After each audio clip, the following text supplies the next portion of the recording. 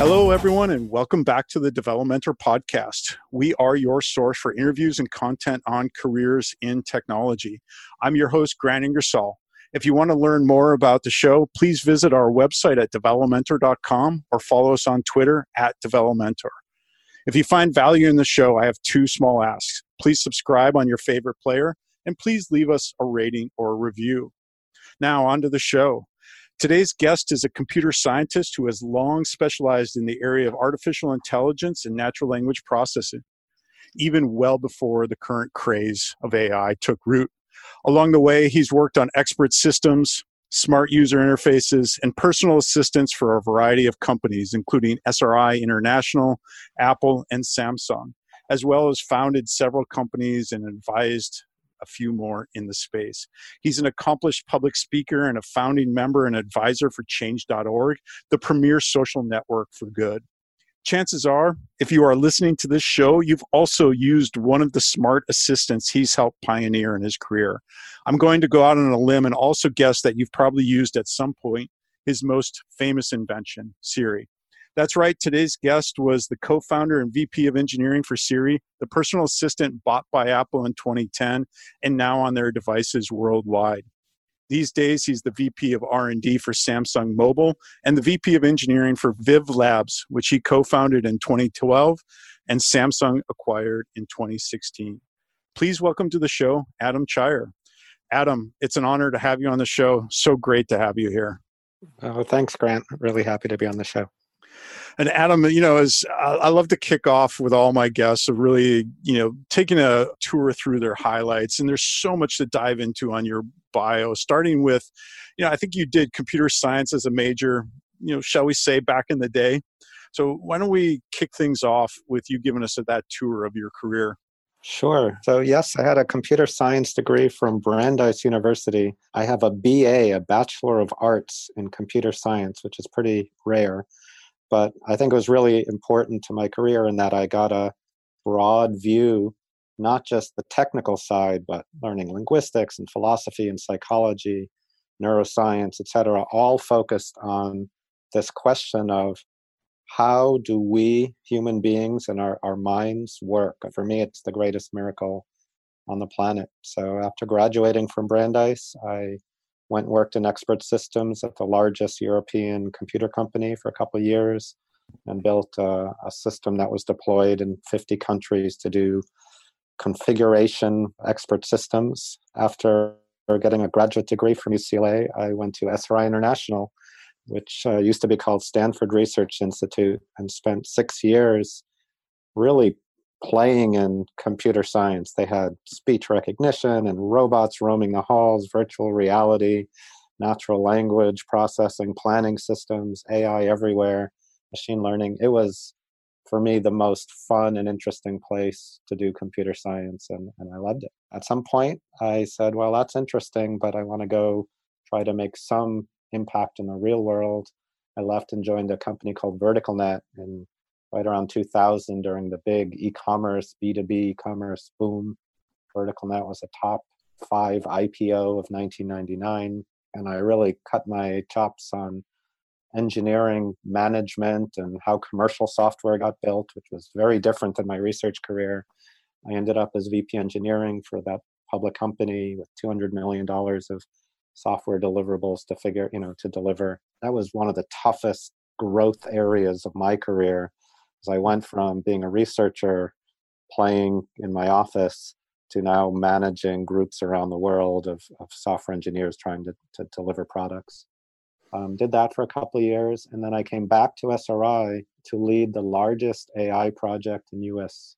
government-funded history. It was a $250 million project over 5 years, 400 people at its peak from 27 different companies and universities, the best of the best in the land, on all aspects of AI. And the goal was to build this personal assistant that could learn how you work and learn to help you, what they called in the wild, meaning rather than teaching the assistant knowledge by uploading code changes, with no code changes, the assistant had to learn new things and get better at helping its users be productive in a work environment, managing their tasks and emails and meetings and all the things office workers do. And after a couple of years there, I liked the research environment, but I really wanted to get impact, to do things that mattered to a lot of people. I created 5 prototype projects, and we can talk more later, but my verbally stated goal, which is a tool I use to help guide decisions in my life, for 2007 was 5 projects that can impact users in 2007. I just had this desire to create. I was feeling stifled. So that's why 5 projects, get out ideas.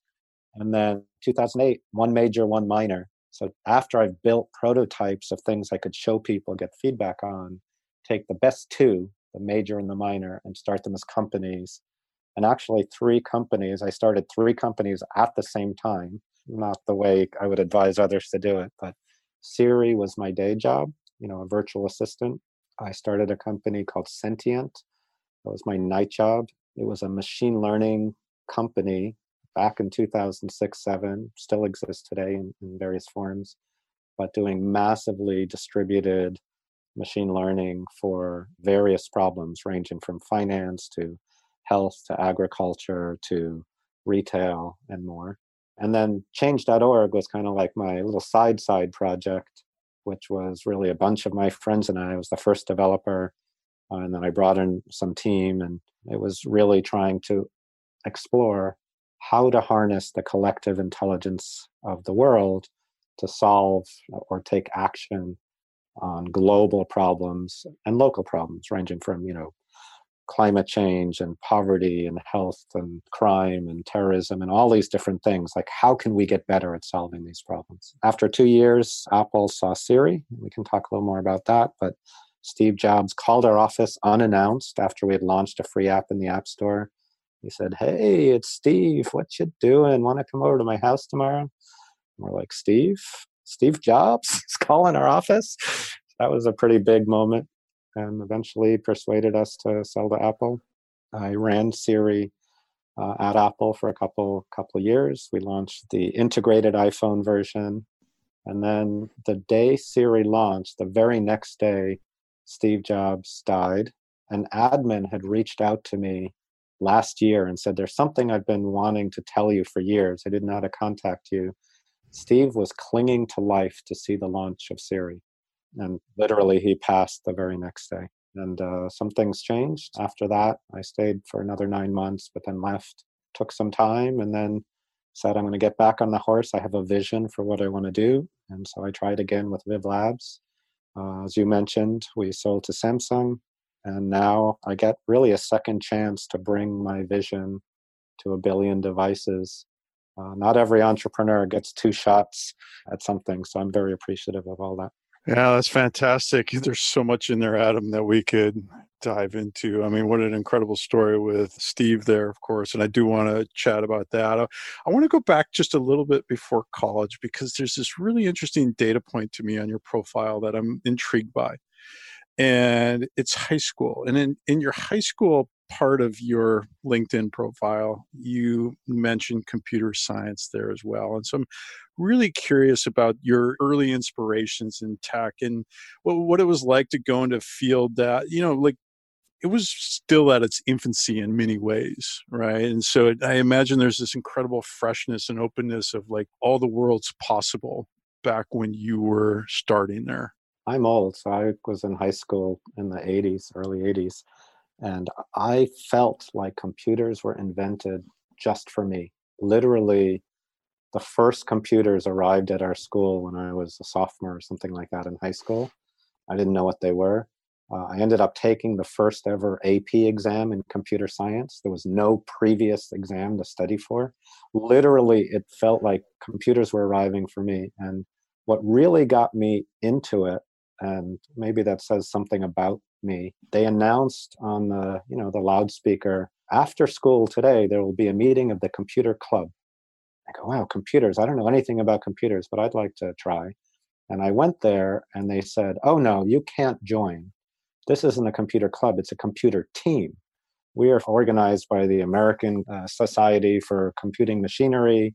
We have competitions every week. We compete every week. We get a list of problems. We have 30 minutes to write a program that'll respond to those problems. And the top 5 scores get submitted as the school score. And we compete nationally, et cetera. And you don't know computers. You haven't taken a class. You can't join. And when someone tells me I can't do something, I get my dander up. And so I literally started stealing the problem description, the problem set you'd get, and then thrown away printouts of people, working and not working things, and trying to just look at it and figure out what computer software was.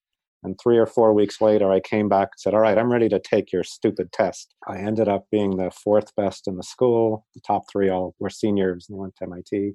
We won the state championship that year with the #1 program in the country. But it was the trying to be kept out, told I couldn't join. But then once I got just good enough to be able to kind of hang, then I was constantly trying to compete. We had these amazing, amazing students, and I learned so much from them, the seniors that kind of got me in. And once I did that, I never wanted to do anything else. Yeah, that's amazing too, that, the effect sometimes gatekeepers can have is so the opposite of what their intention is, right? That is a great story. And thanks so much for sharing that. The other thing that's really interesting, right, is, these days, of course, you can't turn a corner without hearing about AI. Like me, you started your career in this field in what many people would call an AI winter, right? Back while you were doing those programming exercises and competing, like everybody was talking about AI then, right? It was going to revolutionize. And then I think there was this disillusionment that many went through in the 90s. And how has that work shaped your career? That early thinking in the space when computers were really on the scene at this point, but people were kind of down on AI. And yet you were digging deep at that time and really laying the foundation for much of these later successes. For good or for bad, I do what I want. I don't focus too much on what the outside world is doing. Probably one of the first real programs I ever wrote in high school could be considered AI, because I'm old, right? So 81, I was the Northeast Rubik's Cube champion. So the first program I ever wrote in BASIC was this massive go-to if-then program that would tell you how to solve Rubik's Cube. You'd type in all the configurations of the cube and it would say, do these moves to solve it. So in a sense, that was like one of the first things I ever did. I worked in the 80s on expert systems, on Lisp machines and things like that when AI was hot. I worked in the 90s when it wasn't. It didn't change my approach at all. In the 90s, AI was such a bad word, no one would say it. So they swapped the initials to IA, intelligent agents, they called it. And it was just a euphemism. Same stuff. Today AI has to be machine learning, which is really just a tiny subsection of what used to be called AI. And in fact, within the machine learning space, now it mostly means neural nets. And within neural net space, it's really kind of this back propagation, at scale type of neural nets for called deep learning. So that's like the hot rage. I don't let any of that influence or bother me. I just do what I think is most important at any time. I'm not running around to where everyone thinks is hot at this moment or not. But with all of that, I will say timing is super important. I've been doing Siri-like systems since 1993, literally exactly half my life. If I had tried to launch it as a company anytime sooner or later, it would not have had the success that it did. And so one of the things that I think is really important if you want to be an entrepreneur is to predict the right time for your ideas. You can be too early and you can be too late. And the process I use is what I call trends and triggers. In 2004, which for me was the 10th anniversary of the web, I spent a month, I put together a presentation called 10 Predictions for the Next 10 Years of the Internet. I really formed beliefs and opinions about lots of things that are going on. And having an opinion is a huge advantage. Like you can pick anything like augmented reality, Bitcoin, etc., and make a prediction, do the research. Is it real or is it just a fad or is it a hype or is it going to change the world or how much? Having an opinion and insight gives you this advantage. So that's what I call a trend. Take a question at the moment, do research and make a prediction of what's its trajectory. Then look out for triggers that validate that trajectory. So all of my 2004 predictions were about data is going to move to the cloud. We didn't call it the cloud back then, but move to servers and be co-located and serviced there. Once data is aggregated, machine learning can now happen on it at scale in a way that couldn't have worked before in disparate little computers. And there'd be a new interface paradigm that emerges to access all of that cloud-based data and services. When the iPhone came out in 2007, I know most people won't recall this, but back then the predominant view was that it was going to be a flop because only phone companies could make a phone, something as complicated as a phone. And Apple was a music player company. How dare it try to make a phone? I looked at it, I said, this is exactly what I've been waiting, a new interface paradigm to access all the cloud-based services through apps. This is going to be a huge success. 2 years from now, every handset manufacturer and telco will be desperate to compete with Apple because they've just flipped the game. But what will they need to do that? Well, the screen is still pretty slow. It's hard to type. Every click is really slow because of the slow bandwidth. So the Siri idea will be exactly what the competitors to Apple will need to compete with this iPhone 2 years from now. So I started a company at that moment. The trigger was the iPhone. And then the irony, of course, is that, we were building the iPhone killer for the competitors of Apple. Apple saw it first and convinced us to join them. But this notion of seeing where the world is going, having views on it, looking for validating triggers that let you predict the future in 2 years, that's important. But in the meantime, work on things you find important. Don't work on what's the current trend or what's up or down. I'm curious from a practical standpoint, this trends and triggers model that you have, which I love. How often do you engage in that kind of, I imagine that you're always chewing on some things in the background as most of us are, but do you to this day carve out, couple of weeks every year or whenever to sit down and kind of put pen to paper, as they say, on this approach? So the first one I did was, like I said, got the idea when it was the 10th anniversary of the web by my counting. I go, oh, what's the next 10 years going to look like? And I did one then, 2004. Then in around 2013, 14, I got up and did a presentation. You can actually find it on the web somewhere, where I said, some people who try to predict the future just tell you the good one that they happen to predict. I'm going to give you the presentation I gave in 2004, show you my 10 predictions and score how I did looking back, and then make 5 new predictions for the next 5 years. And some of my predictions were really good. My craziest one was social networking will take off. Not obvious in 2004 because Friendster was the largest social network with 13 million members, most of them in Brazil. LinkedIn existed, but was kind of niche. I had never heard of Facebook. It was just starting in Harvard campus. So to think that a year and a half later, MySpace would become the #1 trafficked website in the US, but I thought about it, researched it, and I said, I believe social networking will take off. And that led directly to our work on change.org. I believe that big data, what we now call big data, would move to the cloud and machine learning would become incredibly important. So that prediction did well, and I started Sentient to do exactly that. And I thought there would be a better interface to all the web services and content through a conversational mobile assistant, and that was Siri. So my best 3 predictions were great.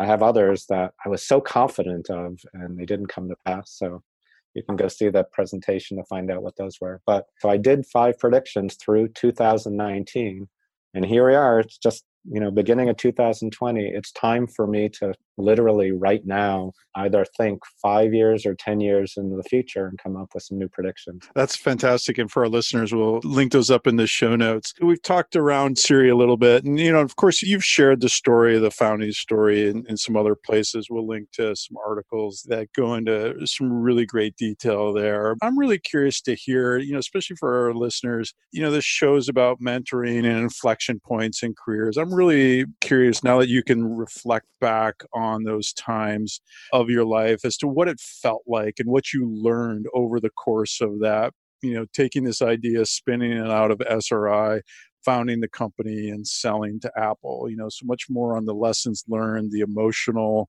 the intellectual aspects of that time of your life. Because I imagine it's a lot to take in a very short period of time. That's a fantastic question. So here's how I kind of approach life. Life's a book made up into chapters, and you're a different person at different points in time. You have different needs. And I feel the purpose of life is to really get the most out of your life. And how do you do that? Well, if you're in a good spot, if you're feeling satisfied and productive and doing what you need to be doing where you should do it, write it out and make the most of it. But there come times when you're frustrated, you have some need, all of a sudden a new responsibility or a goal or dream, and you're like, I'm not going to get there doing what I'm doing. And at that moment, a lot of people fear change. I have grown to love those inflection points, those chapter changes. When I know my current chapter is coming to an end or needs to come to an end, I focus on the core emotion that I'm feeling at that moment, that time in my life. I let it burn into my chest until it feels true. I can tell you my whole life story by what those chapters were, what emotion I was feeling that set me off in that chapter. Once you have the emotion isolated, you turn it into words, into a mission statement that captures that emotion fully, as efficiently as possible. And it should be a mission statement or goal. And then you tell everyone you meet, I call it a verbally stated goal. You tell people, I'm going to do, and your mission statement. That's kind of the greatest tool that when people say, wow, you've achieved a lot of success, you've made money, you've done what you've wanted, you've been happy, you have a great family, whatever. I say, this is the best tool I can give anyone about how to live a successful life where success is defined by making the most out of life for you at that moment. So with that context, here I am in the mid 40s. I've never started a company. I had no idea how to do it, no business school background, nothing. But I came to a point in my life, I was leading that largest AI project in US history, but I was feeling stifled. Like I had all these ideas that I couldn't, for political reasons, get out into this project. And I felt what we were working on was not going to impact users. So my verbally stated goal for 2007 was 5 projects that can impact users in 2007. I wanted to create 5 projects, not just 1, not just 2, because it was stifled. And then my 2008 verbally stated goal was 1 major, 1 minor. Take the best 2 ideas of the 5 prototypes that I had built that I could show with people and get feedback on, and start them as companies. Even I had no idea how to do this, no clue. Right? So mid 40s, never started a company. So I actually ended up starting 3 companies at the same time. Change.org was my side project. Siri was my major, and Sentient was my minor. And I set off with this blind confidence that if I picked the right goal that was true to my heart, and I knew why I was going after it, it wasn't for money, it was because I wanted to impact users from these ideas I created. If I chose the right goal that was true to me, I felt confident success would come in, even though I had no idea how. And I talked about it, I told people, I committed to it, people started to help me, and we started Siri. And yeah, I mentioned when Steve called the office unannounced, that was a crazy day. The original app that we launched, so Steve Wozniak, the other co-founder of Apple, he still says the original Siri app is the greatest app he's ever used. Not the one that came out that's in the iPhone today, but that first one that we launched. So proud of that. The one emotional story of what that captures it, and another maybe tip or tool for your listeners. Whenever I start a goal, I always try to visualize what success looks like literally a picture in my mind. And so one little story, we had just started this little Siri company, a handful of guys and girls doing this crazy thing that didn't exist in the world yet. And I walked into an Apple store, and there on the wall of the Apple store were these icons of all the big players. There was Skype, there was Google, there was Pandora, like these giant successful companies.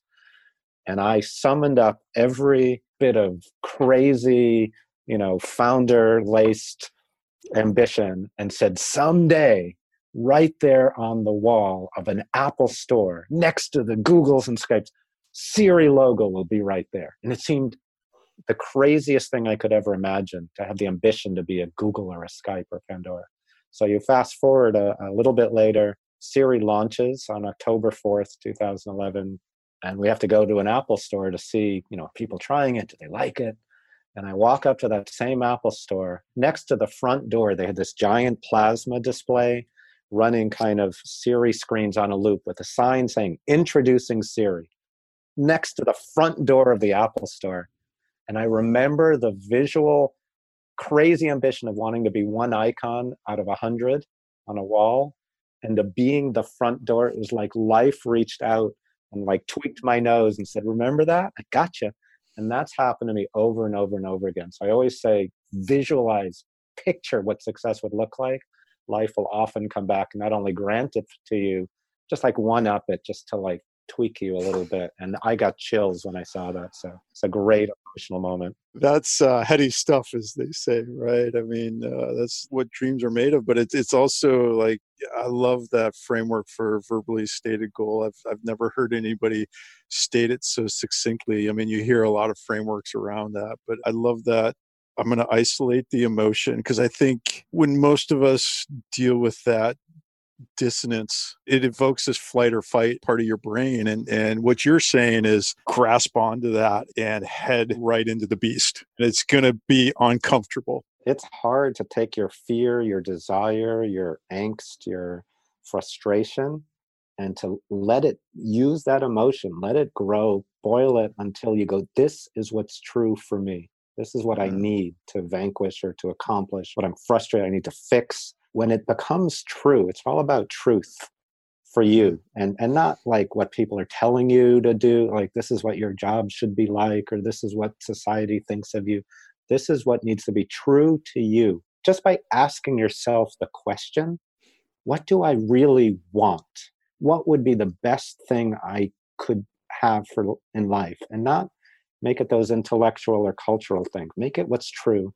Just by asking the question, that will make your life better. Because so many people don't think about it consciously, and they kind of take whatever job wanders into their, someone offers them something, they go, "That looks pretty good, I'll take that." Or they meet someone, "Oh, they look pretty, I'll marry them," or whatever.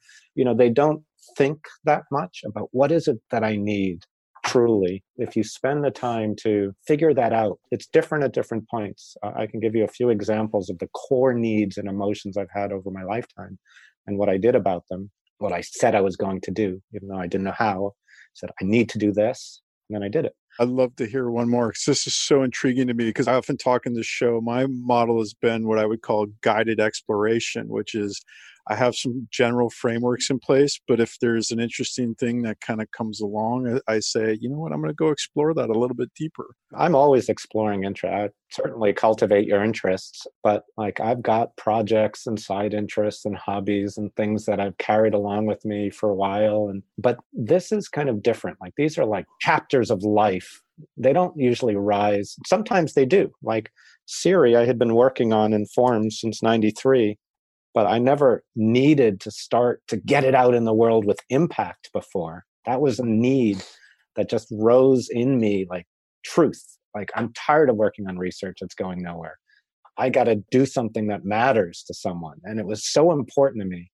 Then my little hobby became a vehicle through which I could get to my need of doing something real and important. Here's another one, just as different from that, where that's so career focused. I was a young man living in France. I had lots of girlfriends, they were beautiful and smart and they checked every box. But I never felt that I was in love. Like, what is love? And can I feel love? Is love a myth? Is it real for some people and not me? That was an introspective question. And so one of my needs at one point was, can I fall in love? I was curious. Like, I've had all these girlfriends that check every box I could want, PhD, rich, whatever, accomplished, but I didn't feel in love. And I said, I want to explore. I need to know the answer to that question. Can I fall in love? And ultimately, by raising awareness that this was something important to me at that time of life, I actually went places that I never would have gone before. I ended up having this chemistry and falling in love with a woman who was on paper all wrong, right? She didn't have the right religion, diplomas, whatever, on paper, but there was something that I was crazy about her.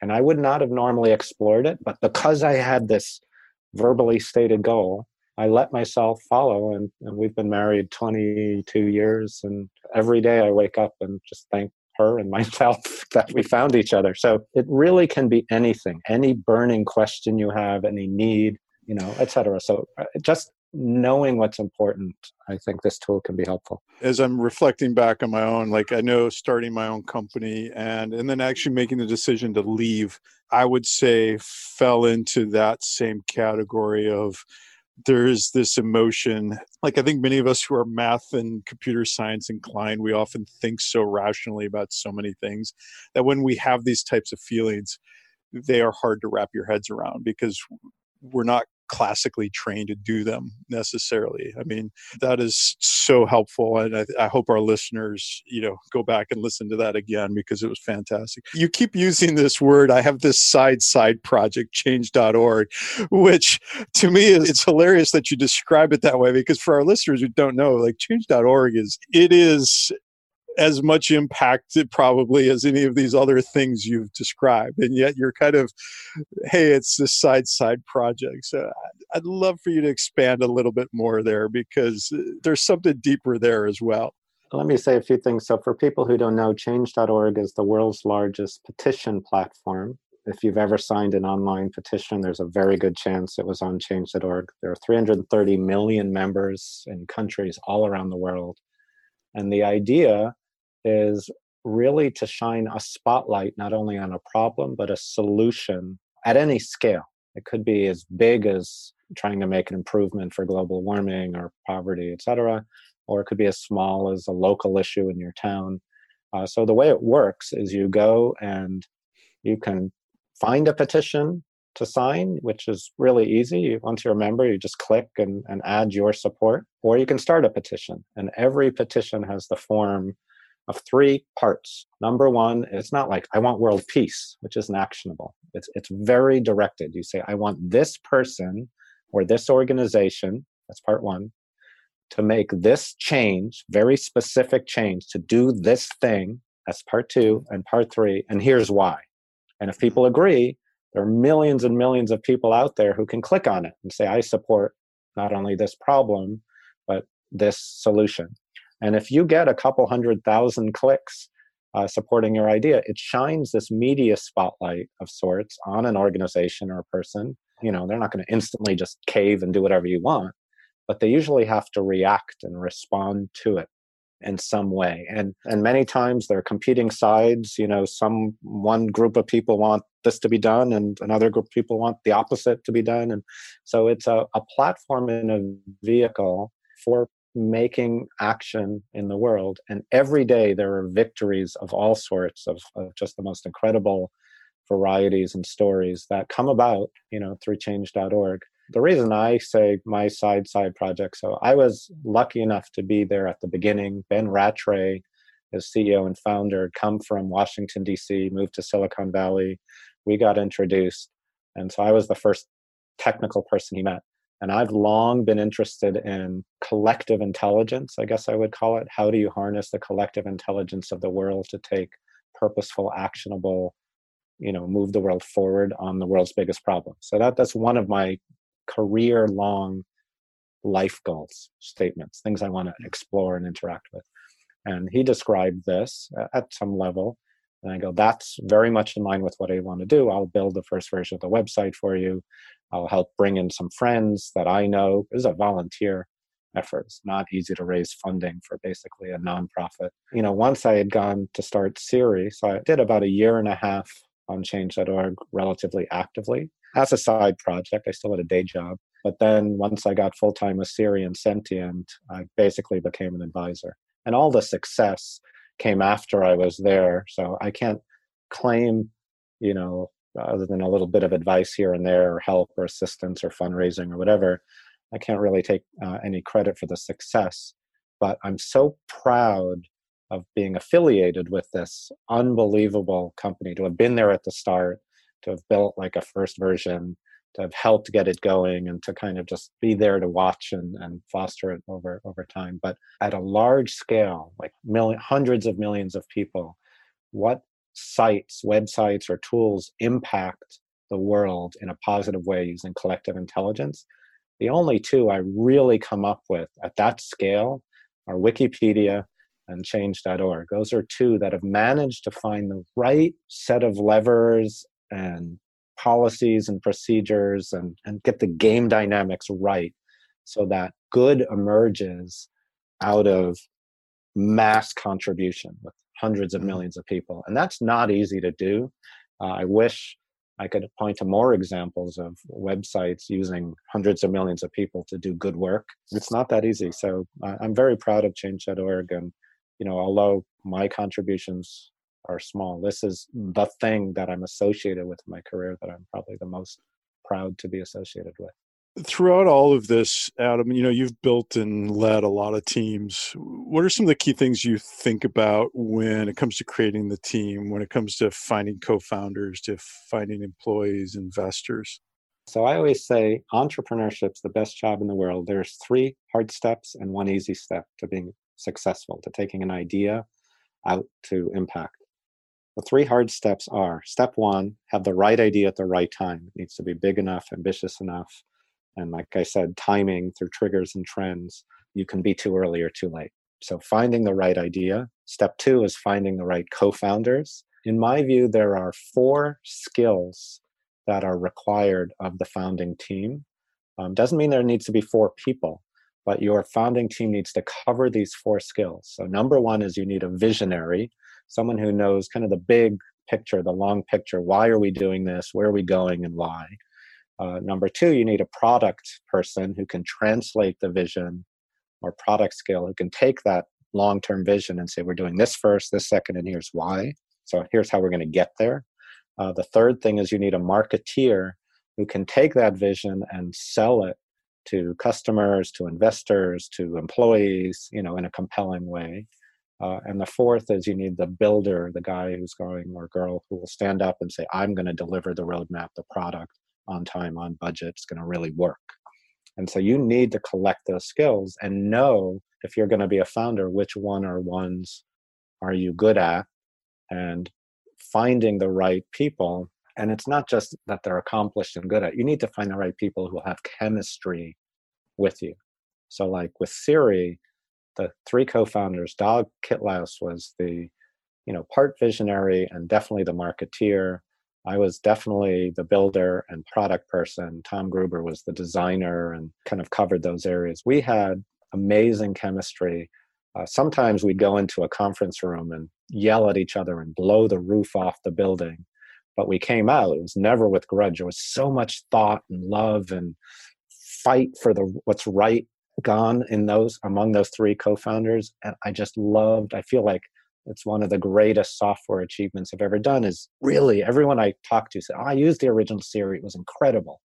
And like every decision came because we fought so hard together to make it great. And I'm very proud of that. So getting the right chemistry where you can be true and have the right mix of ideas and perspectives, but be able to work together, super hard. So how do you do that? I collect lists of people through my career. If someone surprises me in a positive way, which doesn't happen that often, I never forget it. They go on my list in these different skills. And the technical side, I have managed to hire and work with 4 out of the top 5 technical people I've ever met. Still going. I have not forgotten number 4. He's on my list. I will get there someday, right? But you just need to find people who know what you're great at, know what you'll need, network, and remember people who surprise you in a positive way. Be relentless in trying to work with them.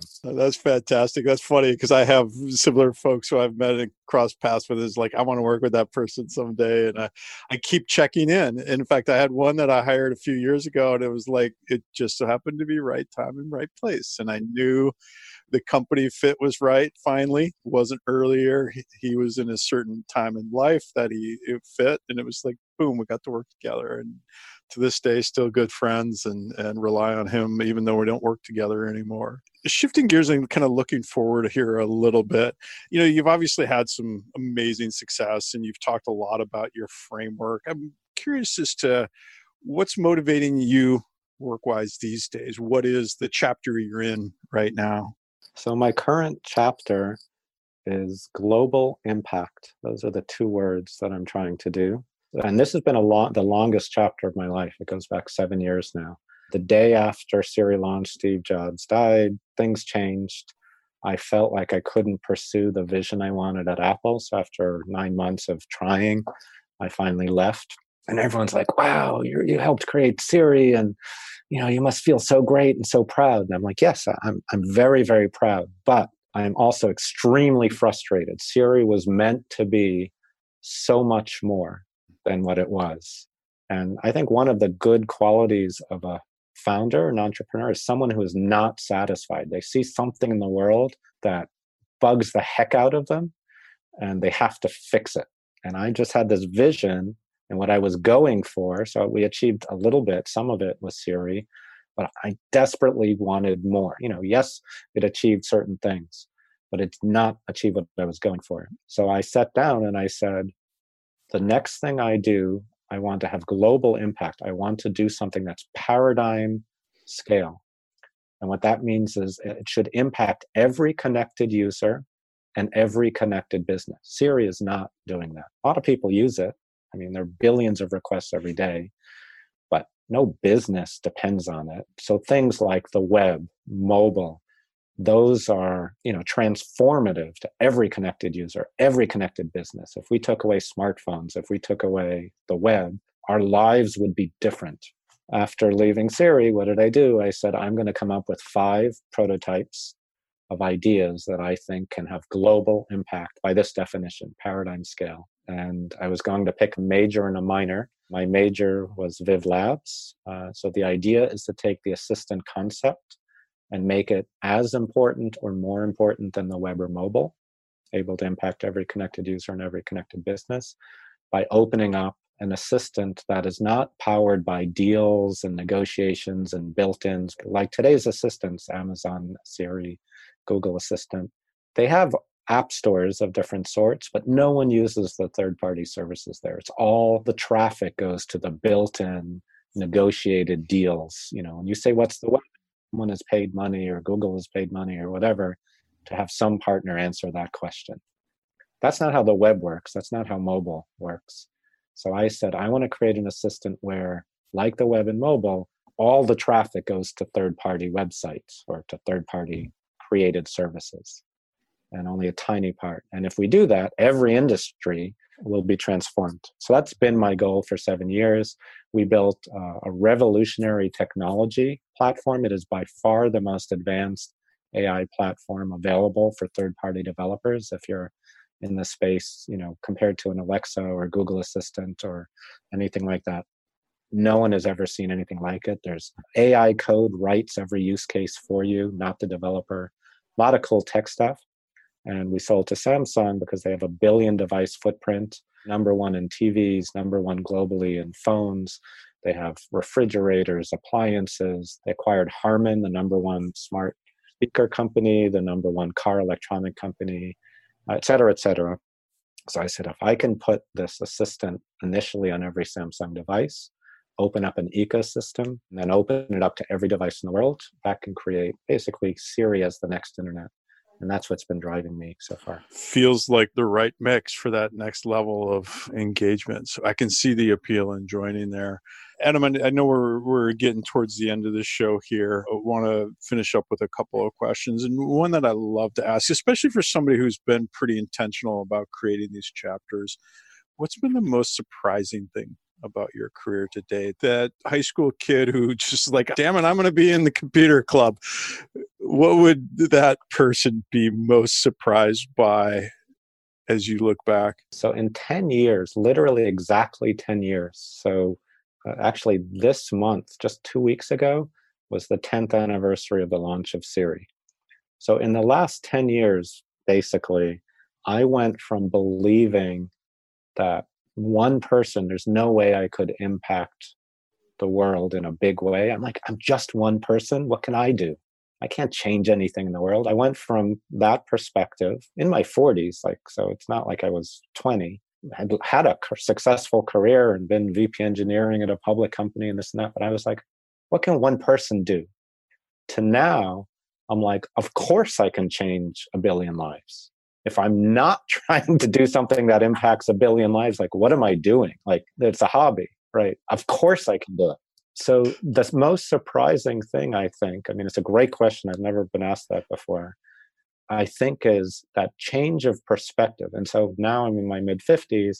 I'm less smart. I have less energy. I'm less skilled than I was 10 years ago. But I now have this belief that, oh, of course, if I do the right things and do it the right way, I can have major impact in the world on whatever dimension I choose. That confidence and belief is what makes me more powerful now than 10 years ago. It's the only thing that makes me more powerful now, I think.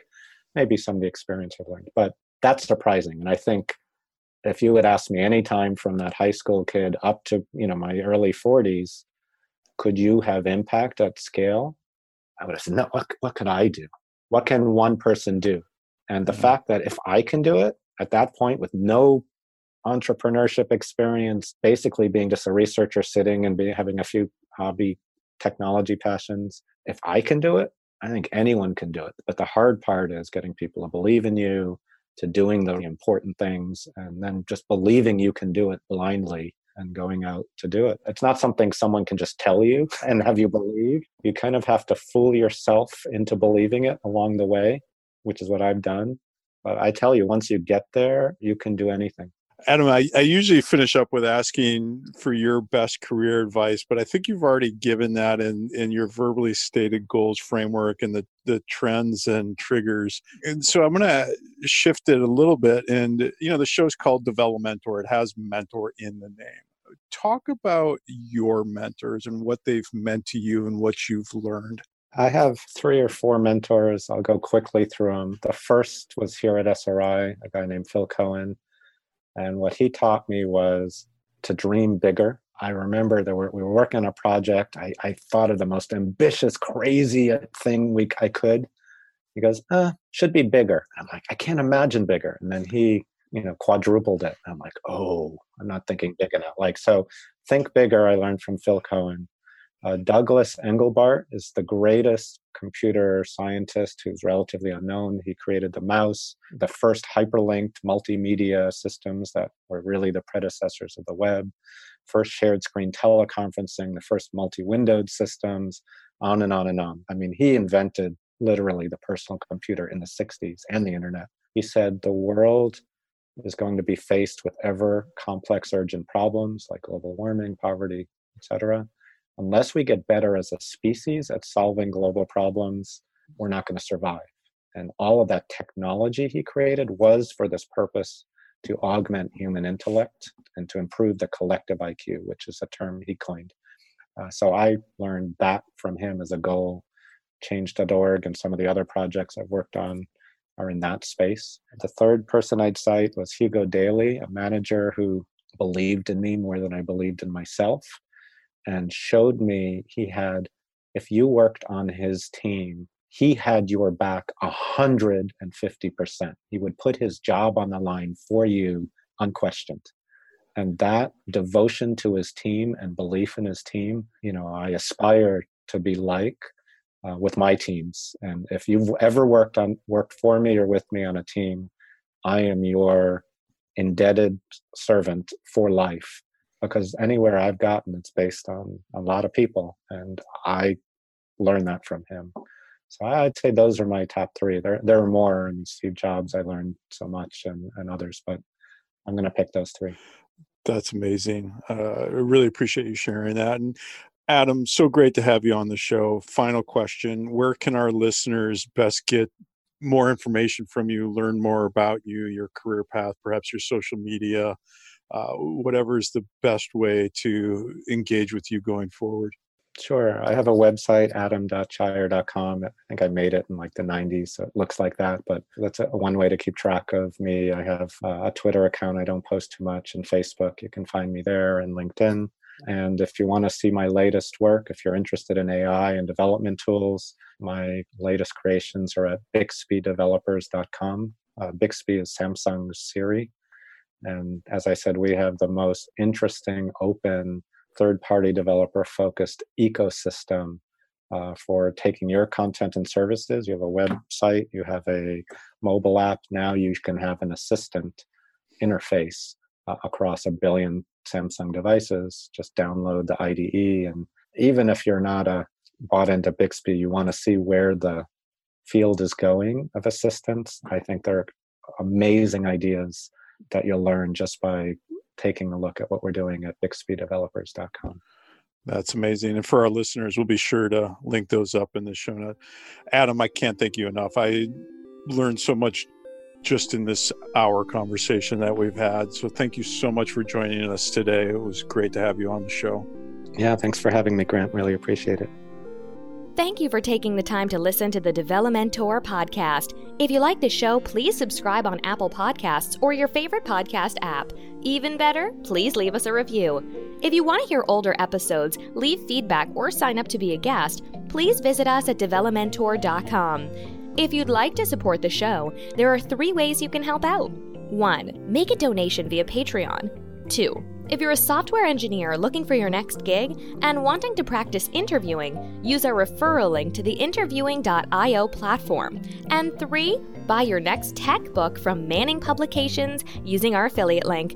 All of those links can be found at develomentor.com/support-us. That's SUPPORT-US, all one word.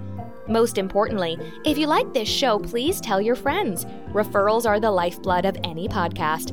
Finally, we here at Develomentor hope that each and every episode helps you move one step closer to finding your path.